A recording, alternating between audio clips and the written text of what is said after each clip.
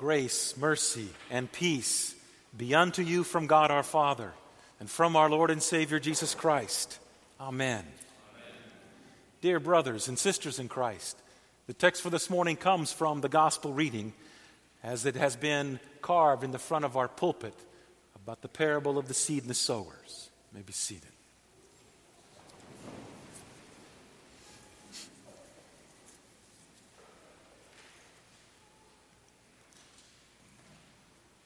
He who has ears, let him hear.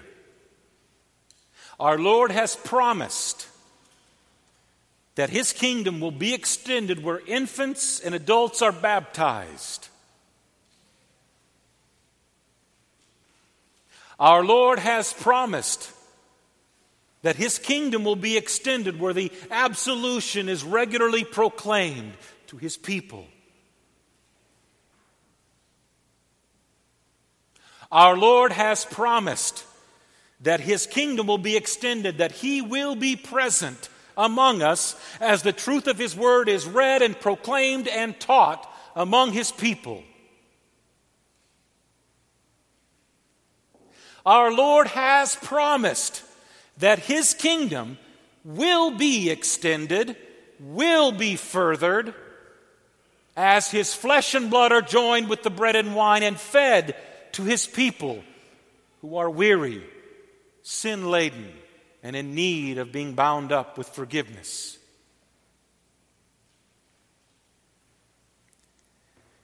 This is not a New Testament gimmick or a New Testament concept. This is nothing more than how God has worked since the beginning of time. In this morning's Old Testament reading, Isaiah said it in a different manner, but as clarion as it was said in the parable. So shall my word be that goes out from my mouth. It shall not return to me empty, but it shall accomplish that which I purpose, and it shall succeed in the thing for which I sent it. That's meant to be comforting to us, brothers and sisters. That's meant to instill confidence and hope. Not to cause us to despair, not to cause us to question God's goodness or mercy, but to instill God's goodness and mercy and grace to minds like yours and mine that doubt. But isn't it interesting? As long as the attendance is going upward, these promises aren't nearly as important to us. In fact, we think of them not often at all. As long as our treasury here at the church and our giving is moving upward, these things are not even called into question. As long as we see new members join the church and our attendance and so on, we don't even think about these promises. But let our giving plateau and go down. We call them into question and think something isn't right. Let our giving plateau or go down and we think we've got to do something different, something more than what we're doing already. If our school's attendance isn't what it should be, we clamor and look around for what is wrong and what we need to do to fix it. And in doing so, we admit our sinfulness, that we struggle with God's promises, more importantly, God's way of doing things. Now, this isn't unique just to you or me. And it is not unique to the first part of the 21st century in which we live right now. It wasn't unique to the latter part of the 20th century, and it will not be anything but normal for the furtherance of time, because it has been going on since Cain and Abel. The disciples who God gathered around Him, Christ Jesus gathered these disciples around Him, and they saw miraculous things. people raised from the dead, thousands upon thousands, people fed by a few fish and a few loaves of bread. They saw people like prostitutes and tax collectors come and embrace the gospel and receive forgiveness. But then they saw something that caused them to doubt. The disciples saw the religious people of the day reject Jesus.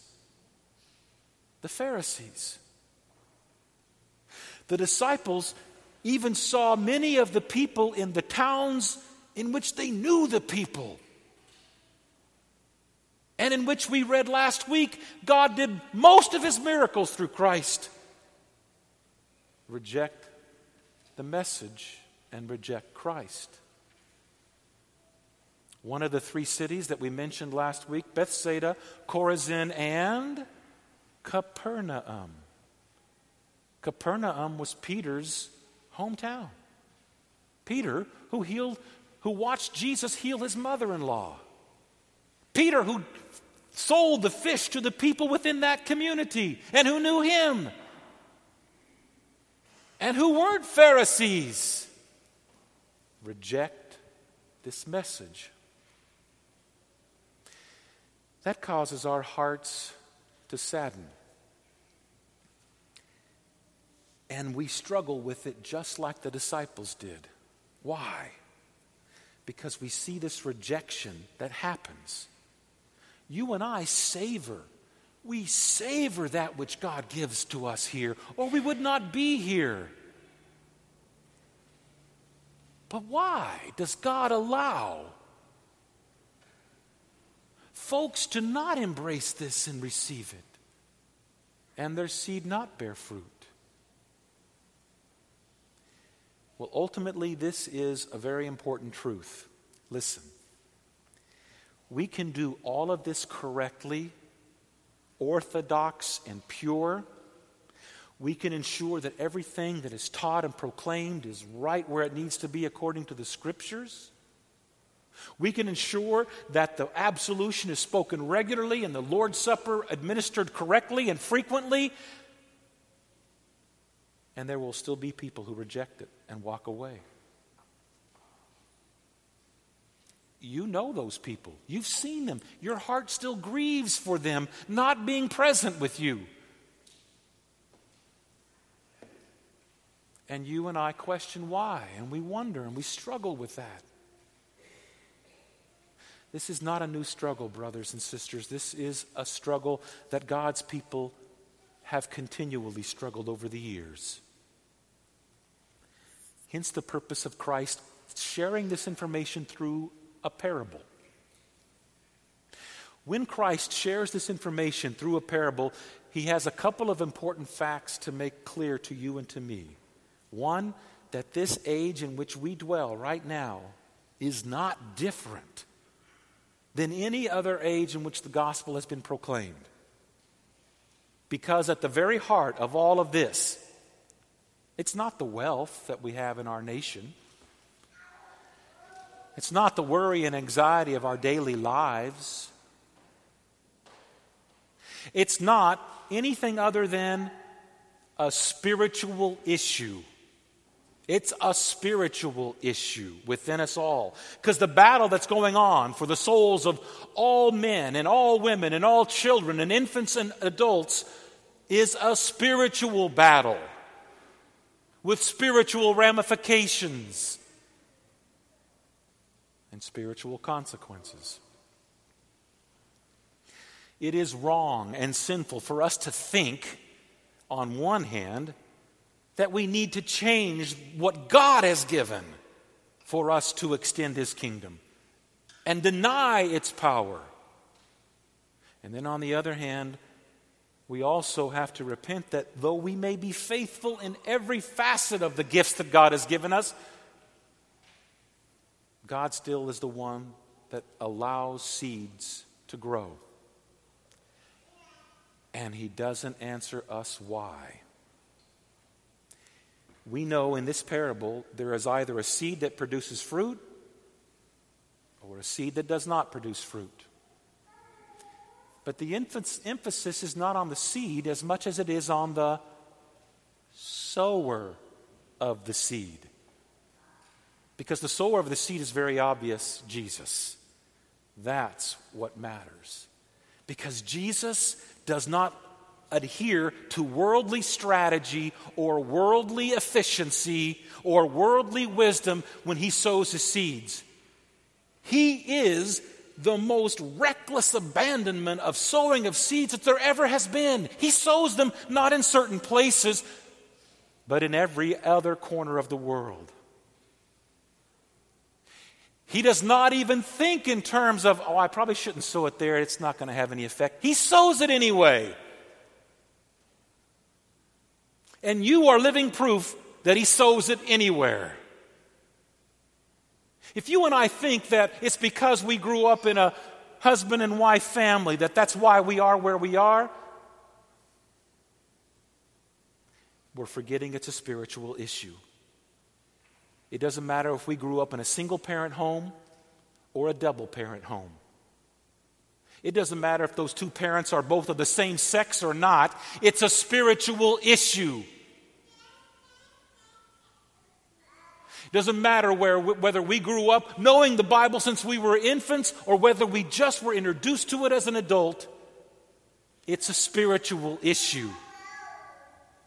And it's God's reckless abandon of grace in this parable that says to you, live in confidence of God's word. Live in confidence of his means that he brings his salvation. Live in confidence of the things that God has gathered to his church to extend his kingdom. And do not fear. His grace in this parable makes it very clear that it trumps human strategy. His grace in this parable makes it clear that it trumps all human efficiency and all human wisdom. And you are living proof. The parable doesn't explain why some babies or adults who have been baptized walk away from the church.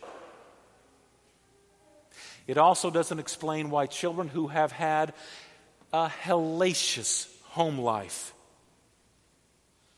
are believers. Grace is trumping God's world, and Satan shall not have his way. This is an invitation to you and to me that we live out our life in this world with confidence that God's promise will do as he has promised it will do. Not questioning whether or not it has the ability. You are living proof that it does. And because you are living proof that it does, you are the one through whom he wishes to extend his kingdom with that same message of grace. And he'll do it in spite of your sinfulness. He'll do it in spite of your abilities. He'll do it in spite of your upbringing. Because his grace trumps all human strategy, all human wisdom, and all human efficiency. We know by faith that this happens among us. And we know it has the power to do miracles, and we've seen them. We've experienced them. But we've also seen disappointments too. We've also questioned and wondered about God's wisdom and his reckless abandon of sowing seeds. It's okay to have questioned and have wondered. But here is where your soul is strengthened to live in confidence. Here is where your soul is bound up again to face this world that's full of Satan, that's full of persecutions, that's full of wealth and worry. And know that God's grace trumps it all. Or you wouldn't be here, and neither would I. He who has ears, let him hear. Jesus said very clearly, through these means, my kingdom will be extended. The example is the seed that grows and bears fruit. It works. We will be vigilant in this proclamation. And let us never forget the great words of the prophet Isaiah. My word shall accomplish that which I purpose. My word shall succeed in the thing for which I sent it. And we rejoice in such promises and find comfort in such assurance and confidently continue in this gift that God has given us to live and proclaim in the name of the one who has, by his grace, sowed the seed of faith within us, and it has taken root and bore fruit. Jesus. Amen.